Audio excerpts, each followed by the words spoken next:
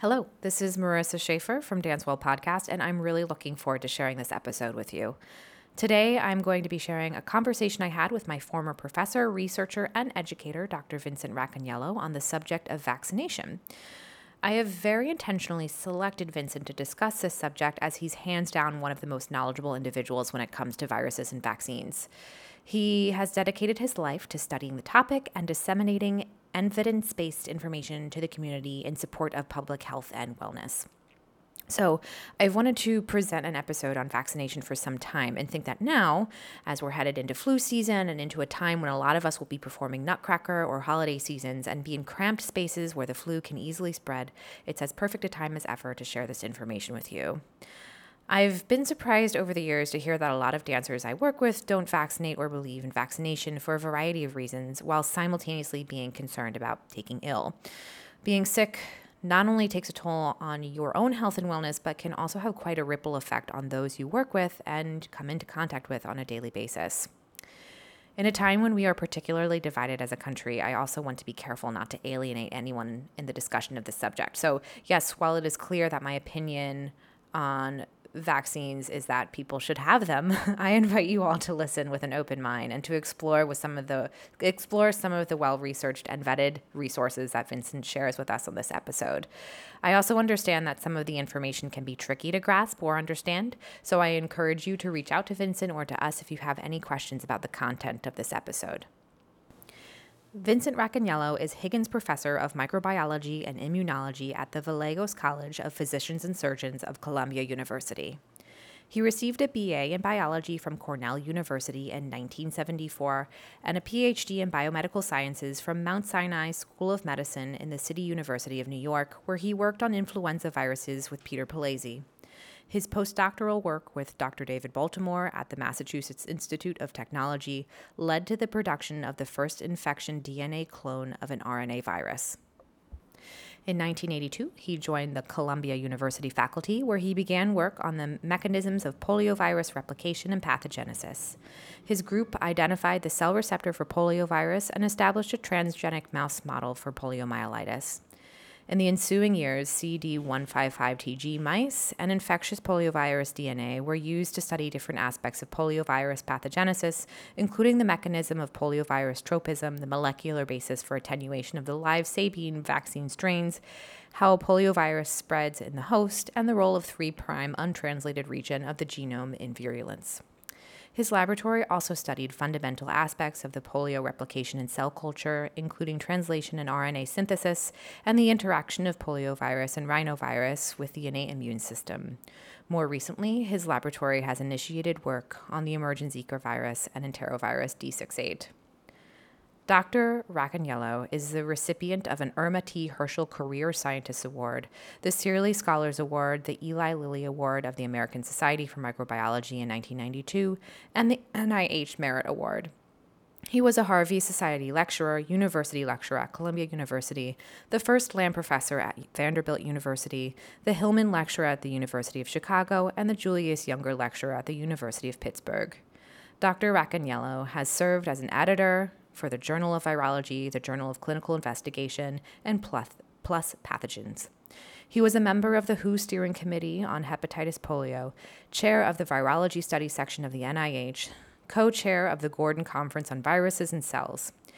He was president of the American Society for Virology in 2015 and is the recipient of the 2019 Education Award from the American Society for Microbiology.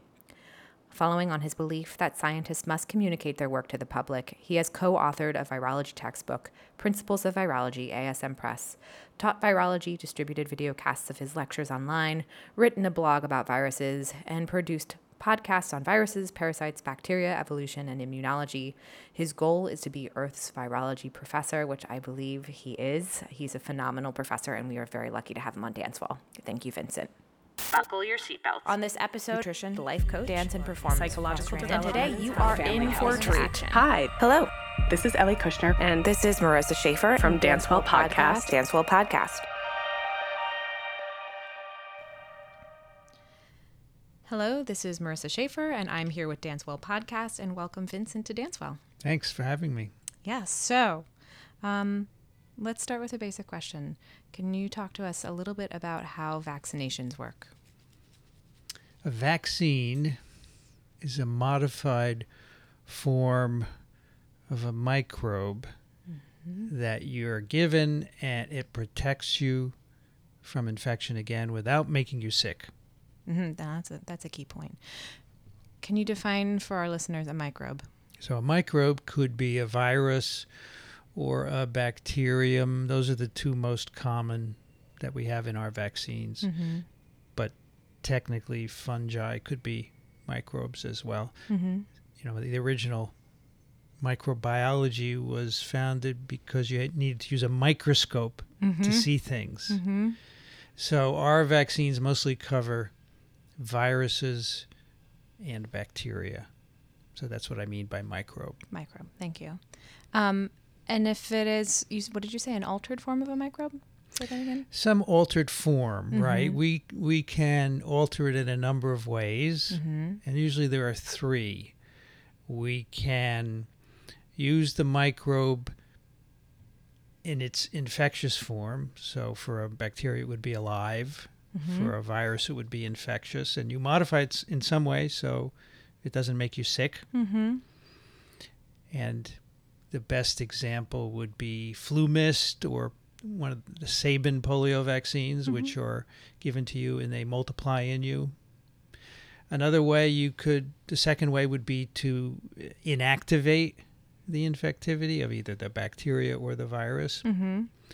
And then you're given that. It does not multiply in you, but it still gives you immunity. And so most of the flu vaccines are inactivated like that, many of the polio vaccines as well.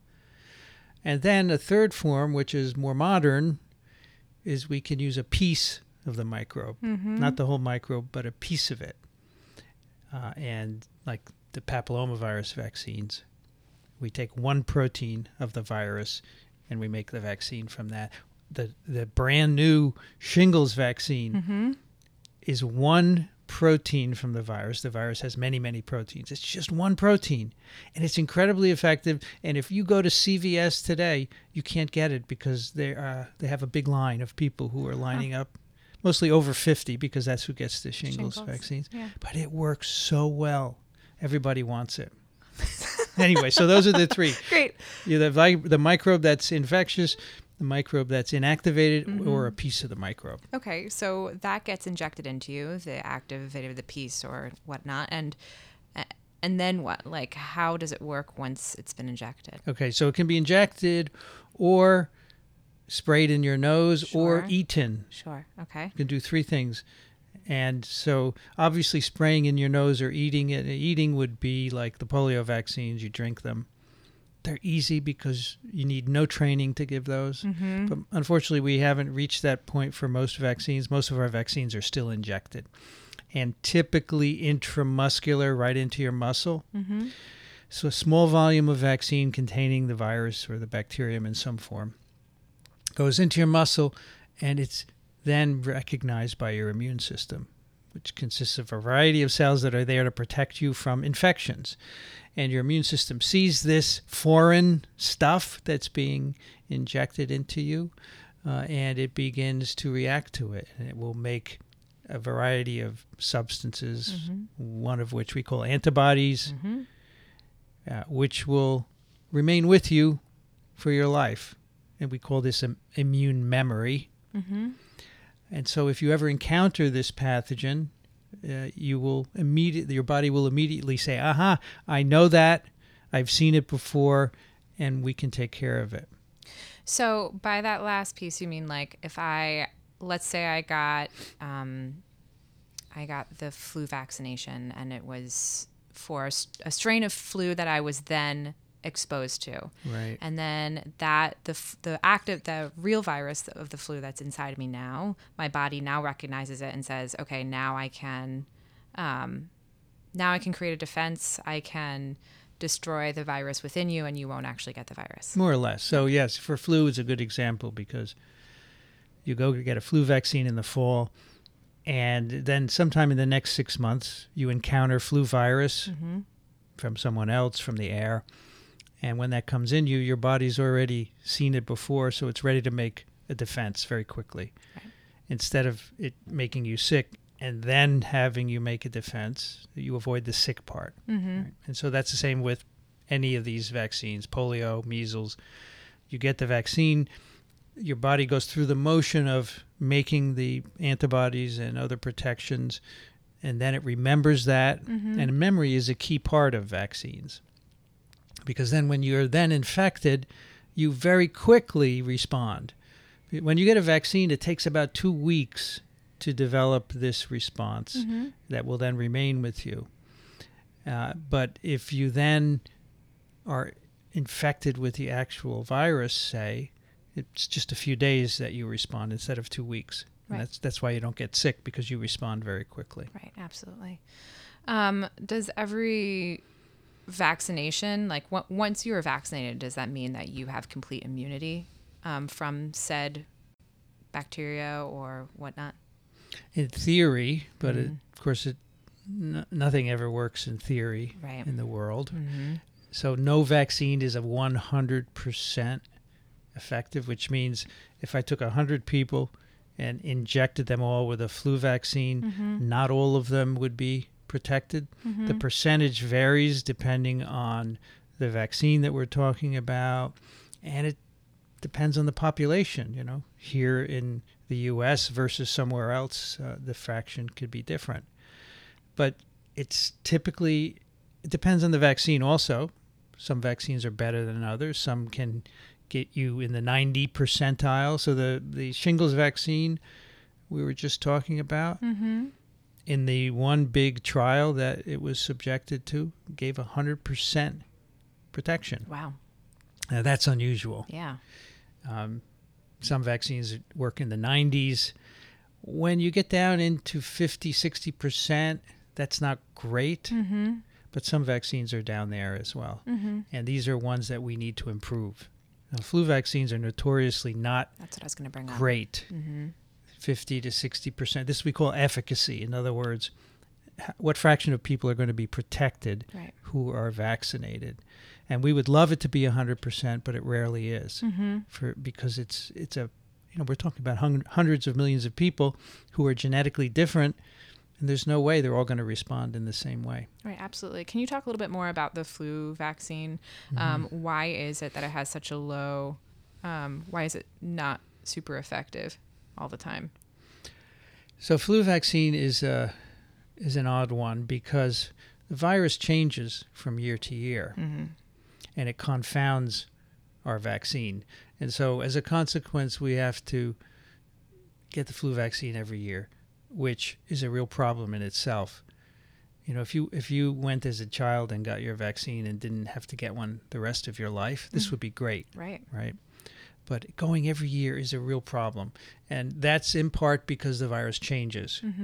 And whatever vaccine you get, the virus then becomes slightly different. So it's evading the effectiveness of the vaccine. So the next season we have to change the vaccine. And there are huge efforts undergoing in labs around the world who sample all the flu viruses that are circulating and try and predict what's going to be next year's vintage. And, you know, right now we're in the summer here in the northern hemisphere. In the southern hemisphere, it's winter. Right. So in Australia, they have winter. They're in their flu season. So we would look down there and see what's circulating because it's likely that virus is going to come up here. And in January here in the northern hemisphere, every year we have to start deciding what's going to be the vaccine that we give starting in September. Right. So it's an imperfect science. That's one reason why the flu vaccine isn't 100% or even close to it. But it's just not a great vaccine the way it's prepared. And we've known that for years. The flu vaccine is one of the oldest vaccines that we have. It was developed in the 30s, right? And the technology for the most part is the same. There's some newer flu vaccines that have been developed, but their efficacy is similarly poor. So we're missing something, and people are working really hard to figure out what. I was at a meeting in Baltimore in June of a group of people throughout the world who are working just to try and make better flu vaccines. They're spending hundreds of millions of dollars to try and make it better, to get it from that 50 to 60% up to the 80 or 90%, and maybe once every 10 years. Right. That would be nice. Yeah. I'm trying to go back in my like little mind time capsule to like 6 years ago when I was in your class. Did you mention something at the time about them trying to create a vaccine that worked on the part of the virus that did not mutate? Exactly. You remember really well. Yes. Very good. That's what we call the universal flu vaccine. Mm-hmm. In fact, this meeting that I went to, we talked a lot about that. Mm-hmm. So there's a part of the virus that changes, and that's why we have to change the vaccine every year. But there's also a part that doesn't change. Right. And so people are trying to get us to make a vaccine that's against that part. Yeah. It's not straightforward, but people have some really good ideas. And so that's part of that's the key. Find a part of the virus that doesn't change. And there are actually a couple of different parts. And many people are spending a lot of time and money on doing that. And this brings up the question, why would you do this? That's what I was going to ask. Because it's a serious illness. Yeah. Many people can die every year of influenza. I mean, in some seasons, depending on the severity, we can have 50,000 deaths in the U.S. alone. Mm-hmm. And if you've had influenza, you know it's not pleasant. Right. I mean, it can be mild, but it can also be pretty nasty. It can last many weeks. Mm-hmm. But in particularly the very old, the very young, pregnant women, it can be lethal. And that's why there is a huge effort into making a flu vaccine, because it is a very, very common infection that spreads readily among people, and it can kill you. Mm-hmm. I think that's something that people don't really think about is the fact that it can kill you. I also, there's a couple other whys that are coming up for me.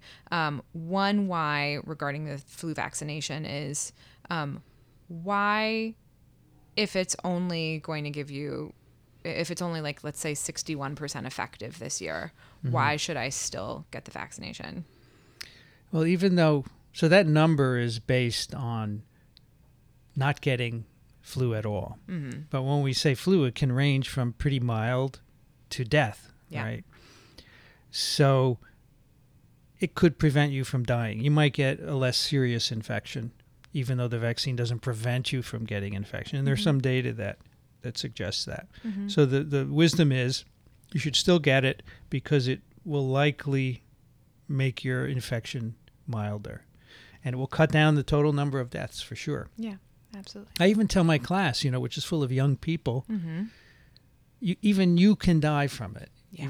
Even though mostly we see very old and very young people dying, you can also die if you're 22 years old. Mm-hmm. For sure, it happens. Mm-hmm. And if you want to take a chance with a roulette like that, it's obviously up to you. But since there's no negative to getting the vaccine, it's so cheap now. You can get it at your local CVS, drugstore. Right. Yeah. Mm-hmm. You should get it. Yeah. The other thing I'm thinking about is like, and I think we can talk about this in several different ways, is you're not only getting, and you mentioned this, you're not only getting the vaccination for yourself, but you're getting the vaccination for others around you, right? For sure. You have to have some altruistic nature in you, for sure. And there's a big debate whether nature can be altruistic or not, but I hope always that there are altruistic people out there. And yes, you should think of other people, because the more people who are immunized for any of these microbes, the more people immunized, the harder it is for them to spread.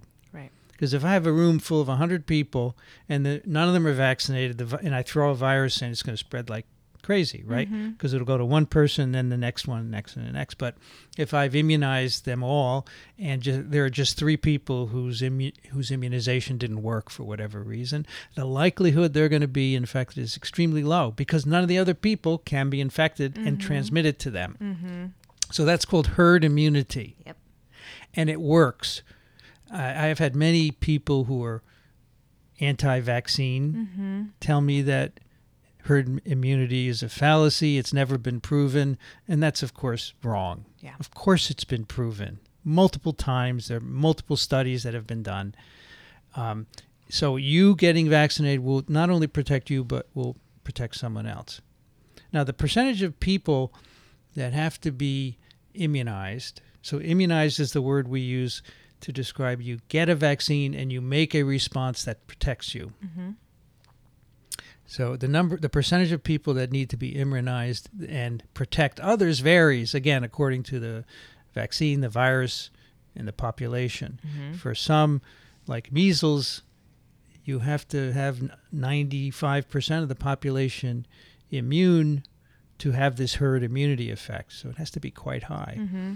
And that's one of the concerns now with so many people not getting measles vaccine. Right. We're going to get to that point where herd immunity is no longer effective, and then it's going to spread like crazy. Right. Other viruses are down in the 80s, and it's a little bit easier to reach them. But let's say measles, if we need 95% of the population immune for herd immunity to work, no vaccine is 100%. Right. So that's hard to achieve. You have to immunize a lot of people. Yeah. So yes, you're doing it not just for yourself, but for others. And some people just don't care, and that's hard to overcome, right? Yeah, it's really hard to overcome. During flu season, it's the Nutcracker season too, almost. Well, a little before then, and you are with tons of your castmates in very close quarters for weeks on weeks on weeks. And if one of your castmates gets the flu and is out and perhaps spreads it to other people, et cetera, the whole casting lineup is going to be affected. So it's actually, if you are not an altruistic human, think about it in terms of yourself too, right? Sure. Because your castmates are going down, which means there's more work for you. If you do a collective effort like that, where the role of everyone is important, then an infectious disease could really mess things up. Yeah. But I have to tell you, I started teaching my class in January. Yeah. And from day one, there are people coughing and sneezing. And then, of course, at the first exam, I always have emails that, I got the flu. I'm sorry, I can't make this. Isn't it ironic? I'm in a virology course and I got the flu. And it's a class full of 100 students, and that coughing is spreading by aerosol virus particles. It's going to infect other people. Mm-hmm. I remember, I think it was one of the days I sat in the back row where you came in and you had... maybe I'm making this up, but I think you had a cold and you said, I could be infecting some of you in the back row. Yes, I had, I can tell when I have a common cold. So a common cold is different from flu. Sure. Common cold is restricted to your upper tract, right?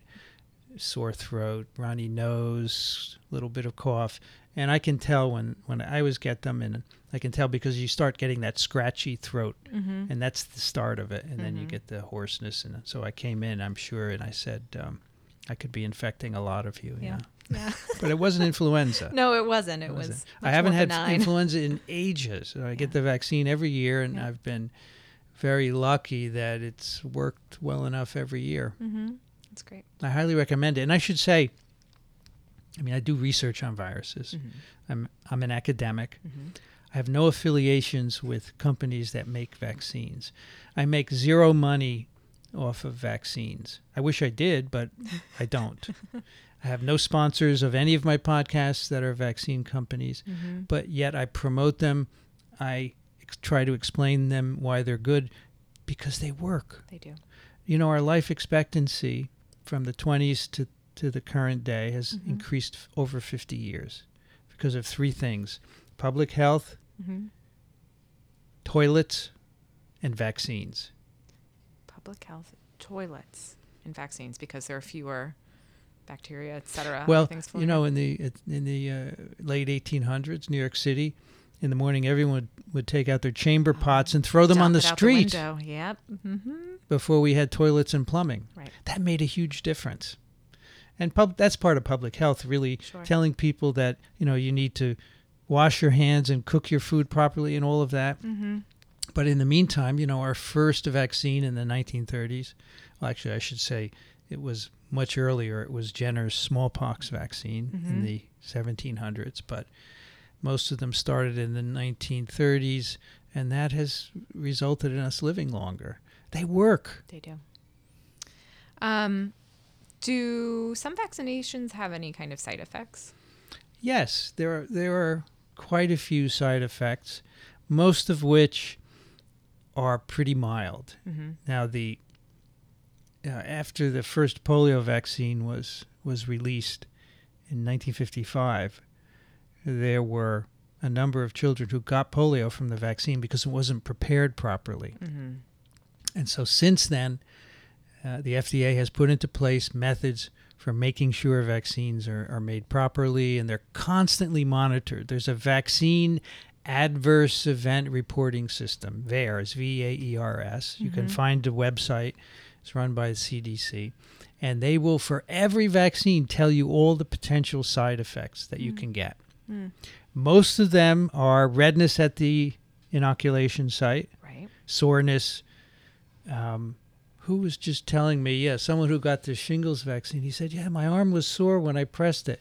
Well, you know what? That's good, because that means you're having an immune response. Right. Because that means cells are going in there to try and see what's the foreign object. And when cells go into a part of your body, it swells and it hurts. Mm-hmm. All of that's good. So redness and fever and all of that, those are very common side effects. Mm-hmm. And they're still reported because people report them to this system, but they're actually a sign that the vaccine is working. Pause for a second. One, just want to clarify. Mm-hmm. You said there's redness at the site of the inoculation. The inoculation is where they have Gotten the injected you. injection, right. And then the second thing is, you just said that fever can be a side effect of some vaccinations. Fever as in like a little bit of malaise for 24 or 48 hours, or like a full-blown illness? I think full-blown illness is very, very rare. Mm-hmm. Now, there are certain medical conditions that are contraindications to vaccination, like immunosuppression, and sometimes people don't know they're immunosuppressed and they are vaccinated, and they have a more serious reaction than you normally would see in the general population. Mm-hmm. But just a slightly elevated fever, perhaps for a day or so, can happen with because when something's injected into your muscle, it doesn't stay there forever. It gets into the circulation, and the cells that are responding to the foreign material that's been injected, they release substances that are soluble and that can cause fever and a little bit of malaise. Yeah, but these are transient and go away. They're never life-threatening. I'm feeling like this would be enough to preclude someone from getting a vaccination from the subset of individuals that I've heard from. But I kind of want to reiterate that the 1 to 2 day fever is small potatoes in comparison to the illness that you could actually get from the thing that you're being vaccinated for. For sure. No, depending on the disease we're talking about. I mean, all the vaccines we have are meant to prevent diseases that can be serious. If not life-threatening, they can alter you substantially. Polio can paralyze you. Yep. Measles causes immunosuppression, which makes you susceptible to other infections. Virus can also get into your brain and cause encephalitis. You can have long-term cognitive and motor consequences. So there are serious effects, and that's why we vaccinate against these illnesses. We don't vaccinate against everything, Right. but we've picked the ones that are very serious and which the benefit of being vaccinated hugely outweighs any negatives, any sore arm or slight fever, for example. Absolutely.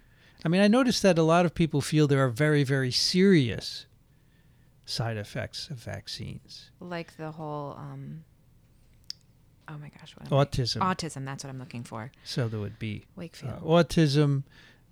I mean, there are tons of different, sudden infant death, many, many other serious effects. But, these are reported, and CDC follows them up. And in most cases, they can conclude that they're not caused by the vaccine. So here's a story that illustrates it. A professor at a university brought his child for a diphtheria immunization. He had to wait online. He waited a few hours. He got tired of waiting. He brought the child home was a very young child. That evening, he put the child to bed. The next morning, he found the child dead in the crib from sudden infant death syndrome. If the child had been vaccinated, you could not convince the father that the vaccine did not cause SIDS. Right. SIDS happens randomly. Right. And if you immunize many millions of people, they're going to coincide just Right. coincidentally. Right. Right. Correlation, not causation. Exactly. Yeah. Now, telling someone that, and I have people tell me all the time, my child got the vaccine and this happened and that happened. And I can tell them it doesn't mean the vaccine caused it, but it would be better if I could explain what did cause Right. this to happen to. But how can I do hard. that? It's very hard to do. Yeah. And in some cases, in very rare cases, you could say, oh, this happened because of this. But most of the time we can't, and that's why people still have suspicion, because things happen coincidentally. Right. But I can tell you that the vaccines that we use, they are scrutinized. If there's ever an issue, they're withdrawn. An example would be the rotavirus vaccine. Rotavirus vaccine is given to young kids to prevent diarrheal illness that would kill them. A number of years ago, the first rotavirus vaccine, there was a slight increase in a intestinal problem that was observed, very, very slight. Now, this intestinal problem is also observed with a natural infection, and the vaccine was an infectious virus vaccine. So they saw this slight uptick. They immediately withdrew the vaccine because of the adverse event reporting system. So if anything happens consistently that's serious, it would be detected. So none of this, there's no autism, there's no sudden infant death, nothing else that you can think, chronic illness. There are just dozens and dozens of things that people blame on vaccines. They're not caused by the vaccine. Right. If they were, we would withdraw the vaccine. Right. Another question, steering in a slightly different direction. Can homeopathic remedies take the place of vaccination ever? This is a question I've heard. Well, I don't see how they could, because homeopathic remedies have no microbe or microbial components in them. Yeah. So the only way that we can prevent illness is by vaccination. And that's been tried for 100 years now. We know it works.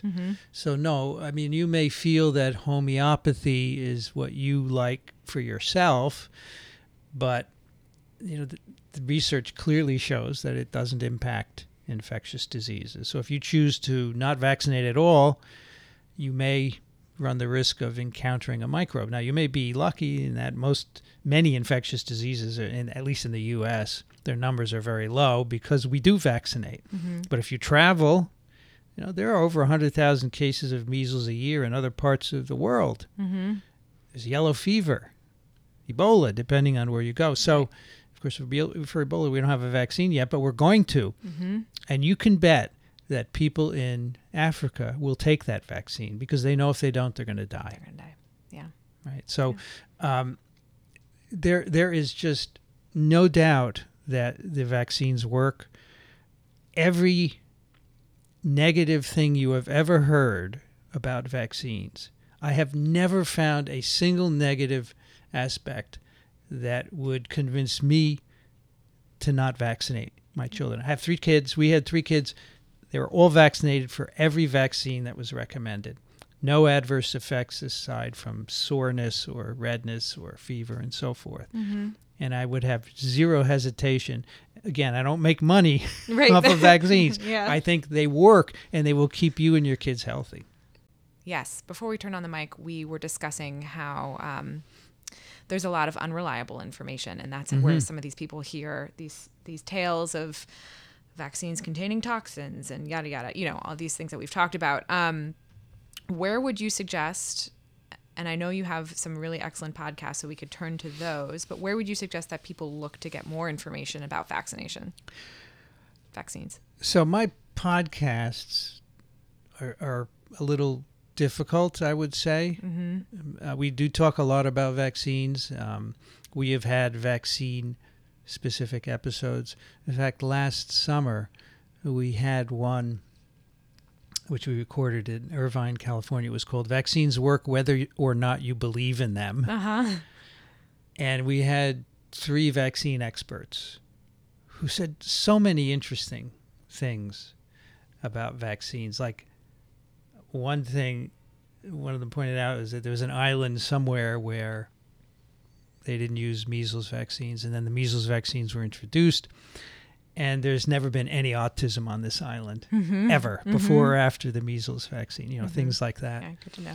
We talked about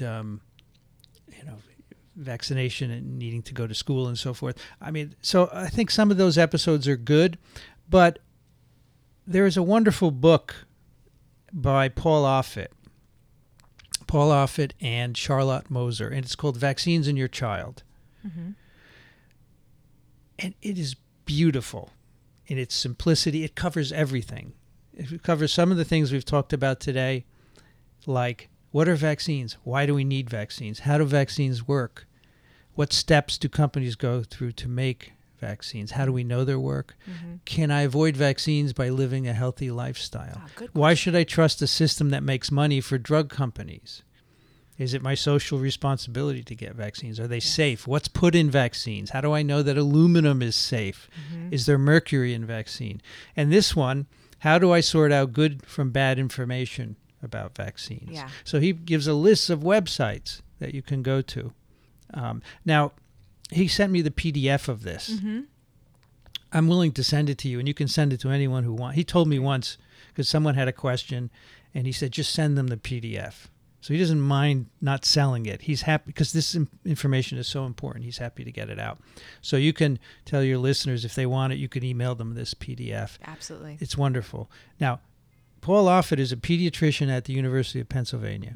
He developed a vaccine, the rotavirus vaccine. And so a lot of people say, oh, he gets rich on vaccines. Of course he's going to write a pro-vaccine book. This is nonsense. I've met him. He's not rich. His clothes are ragged. He does this because he's a pediatrician. He wants to save lives. Right. And this book is full of wonderful information. So, how, can we give kids too many vaccines? What's really interesting? This is one of the arguments people make. Oh, I don't want to give my kids 20 vaccines in the first few years of their life. Well, the smallpox vaccine, developed in the late 1700s and given from then till we eradicated smallpox in the 1970s, that was so contaminated that people were getting far more components in that one vaccine than they get today, because today's vaccines are so highly purified and refined. So it's really not a problem to give kids a lot of vaccines. Some parents say, well, I don't want them to have so many shots. Studies have been done showing that if they have fewer visits, it's less traumatic than if you spread them out. Right. So all these arguments really fall apart if you look at the studies that have been done, and they're all really nicely summarized in this book. PDF. So Vaccines in Your Child, and it's really written in a very straightforward, beautifully simple way. Here's another thing that he writes: the greatest risk in getting vaccinated is driving to the doctor's office. There's more risk in driving than in having a vaccine side effect, because driving is an extremely high risk enterprise, right? Absolutely, especially here in New York City. I want to go back to one of those chapter titles that you mentioned. Can I avoid vaccination or vaccines? I can't remember the exact words. If I live a healthy lifestyle. Yes. Let me find it here. Can I avoid vaccines by living a healthy lifestyle? Yeah. You want to know more about that? I sure do. All right. I'm going to actually go right to the point there. Okay. All right. So some people believe living healthy, so eating good food, exercise, vitamins is enough to avoid infections. And he says, well, good nutrition is important. Immunity can only be obtained by getting infected or being immunized. Right. So you could get infected naturally. And in fact, many anti-vaxxers say it's better to be infected naturally. There is zero evidence for that, because you're going to get sick. Right. If you get polio, you could get paralyzed. Right. So the price of natural infection is too high. Yeah. So here's a good example of why a healthy lifestyle doesn't work. Franklin Roosevelt was an active young man. He used to exercise all the time. He was from a wealthy family. He ate really well. He got polio. Right. So it doesn't help to do all of that, because the only way you can prevent infection with polio, measles, or influenza, or chicken pox, or mumps, or rubella, or papillomaviruses, or any of the things we immunize against. You can tell I'm a virologist because I only mention viruses, but there are plenty of bacterial vaccines there as well, is to be vaccinated.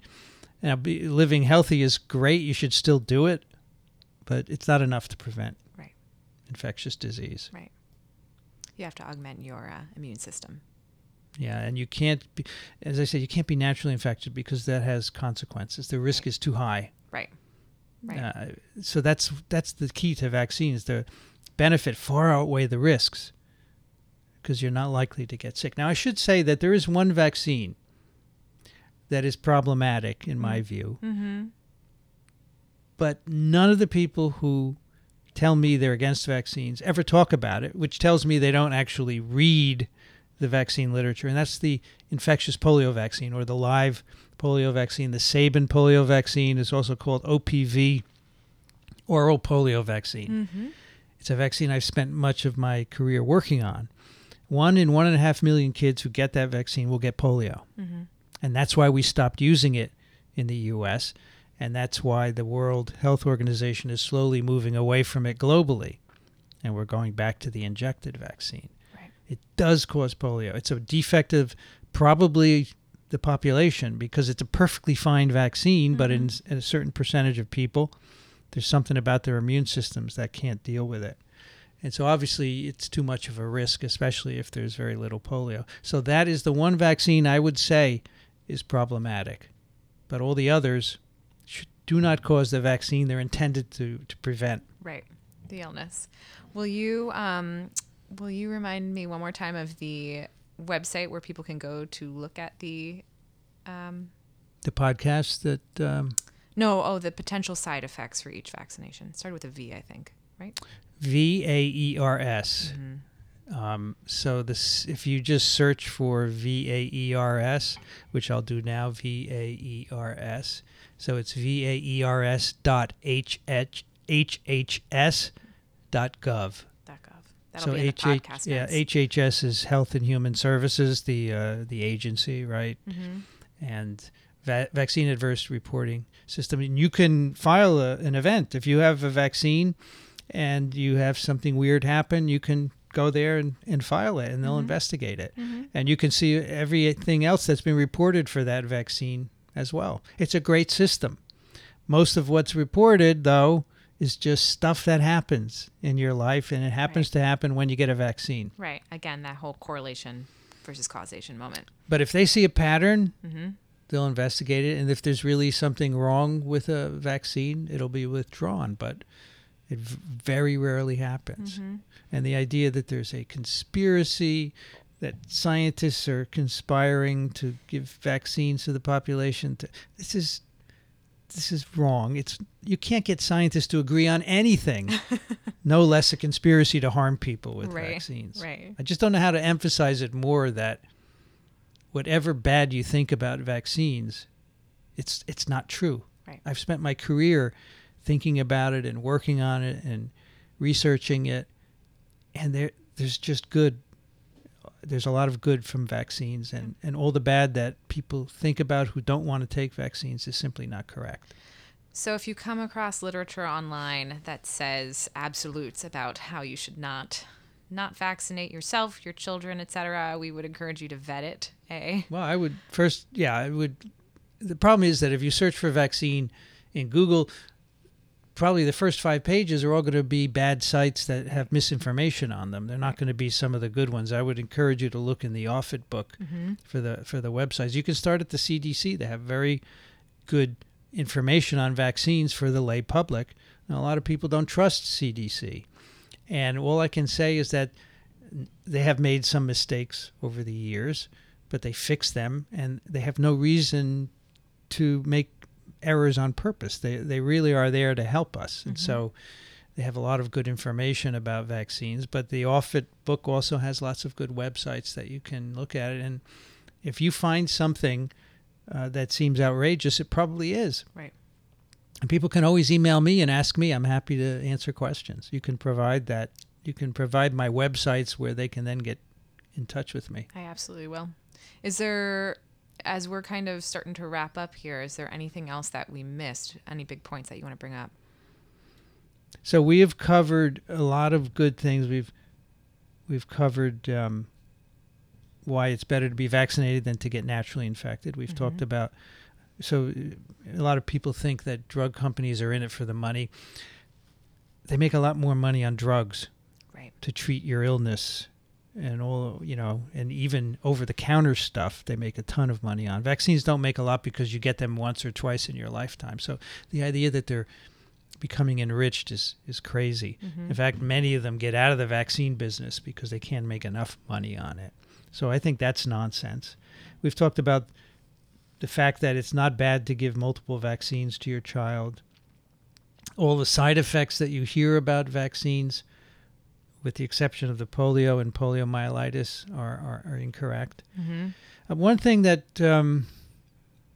I mentioned to you, someone emailed me about the use of aborted fetuses to make vaccines. This is there are tropes that come up in the anti-vaccine community all the time, the same ones over and over. And I see this on Twitter, and I don't know what to do with it, because I think they're just repeating things that they hear.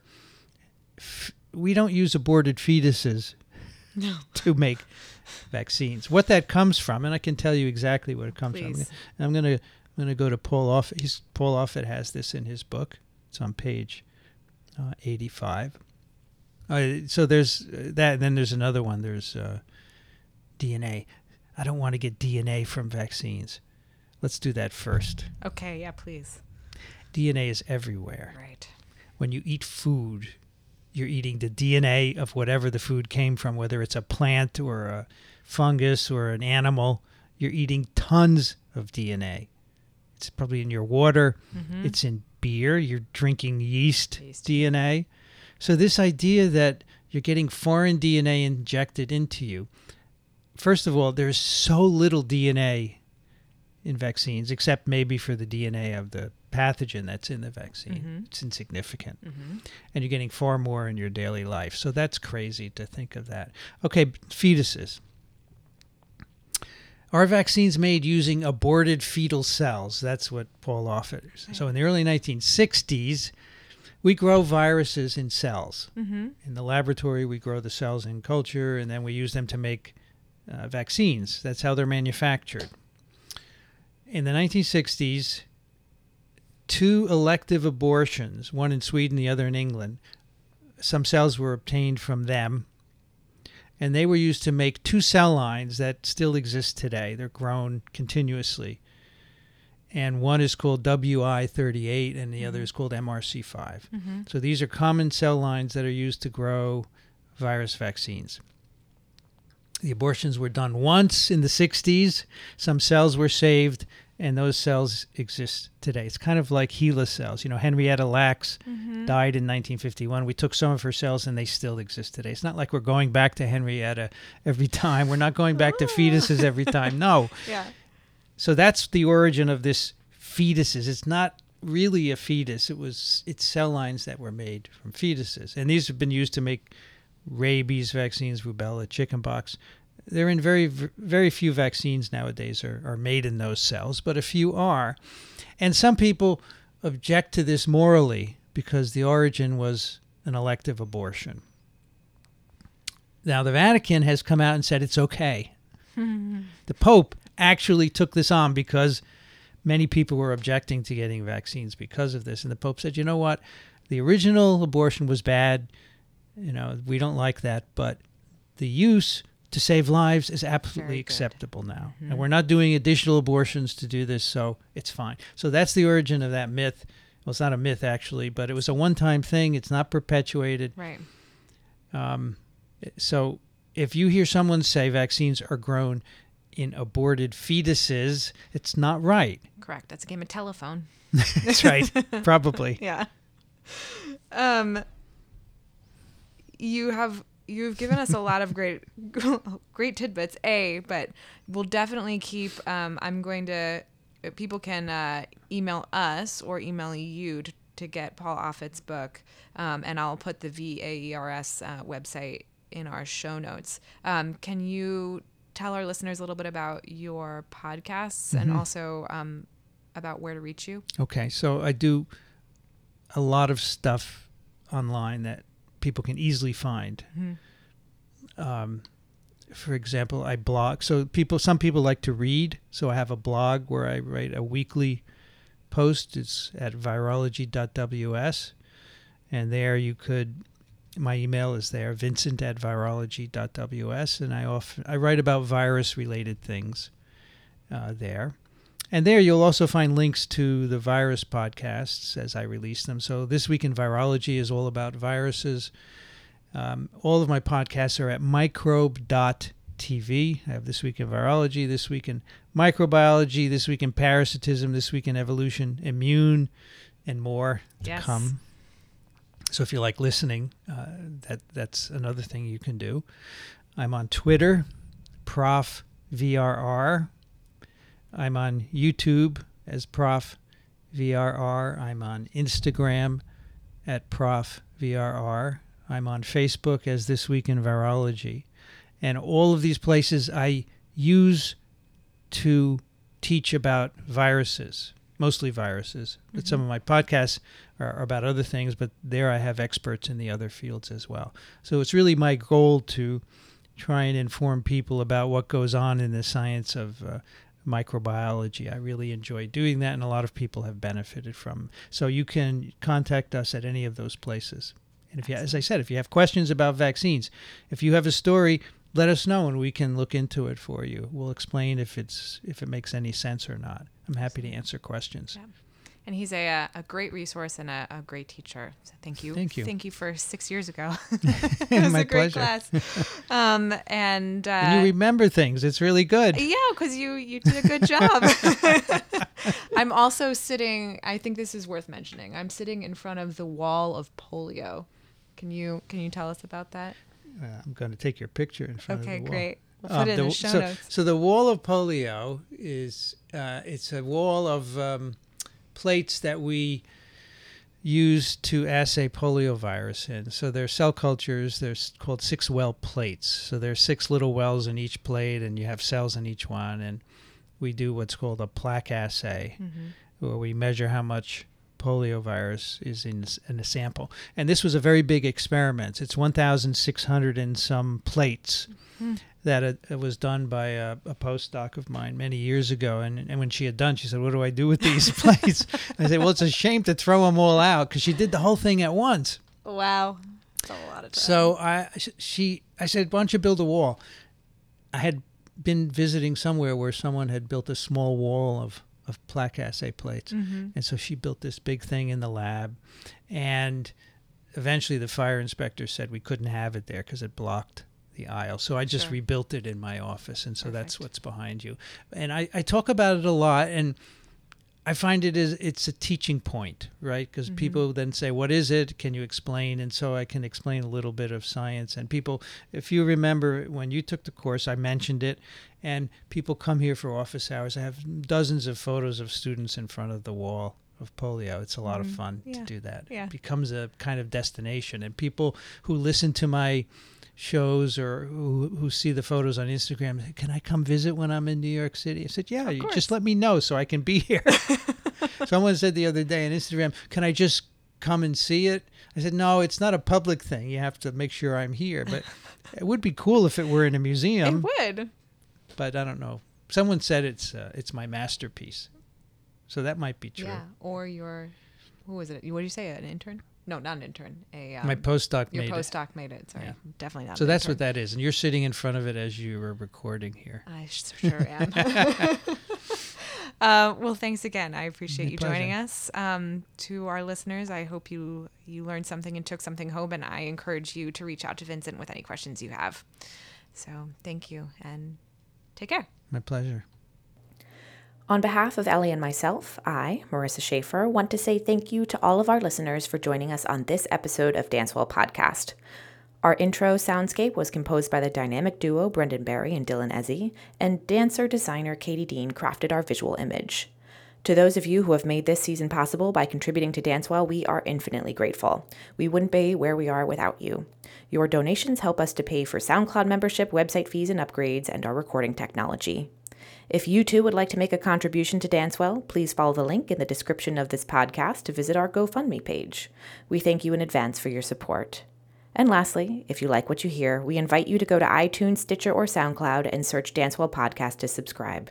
You can also view all of our episodes and learn more about this podcast by visiting our website at www.dancewellpodcast.com. If you have questions or want to get in touch, email us at dancewellpodcast@gmail.com. Bye.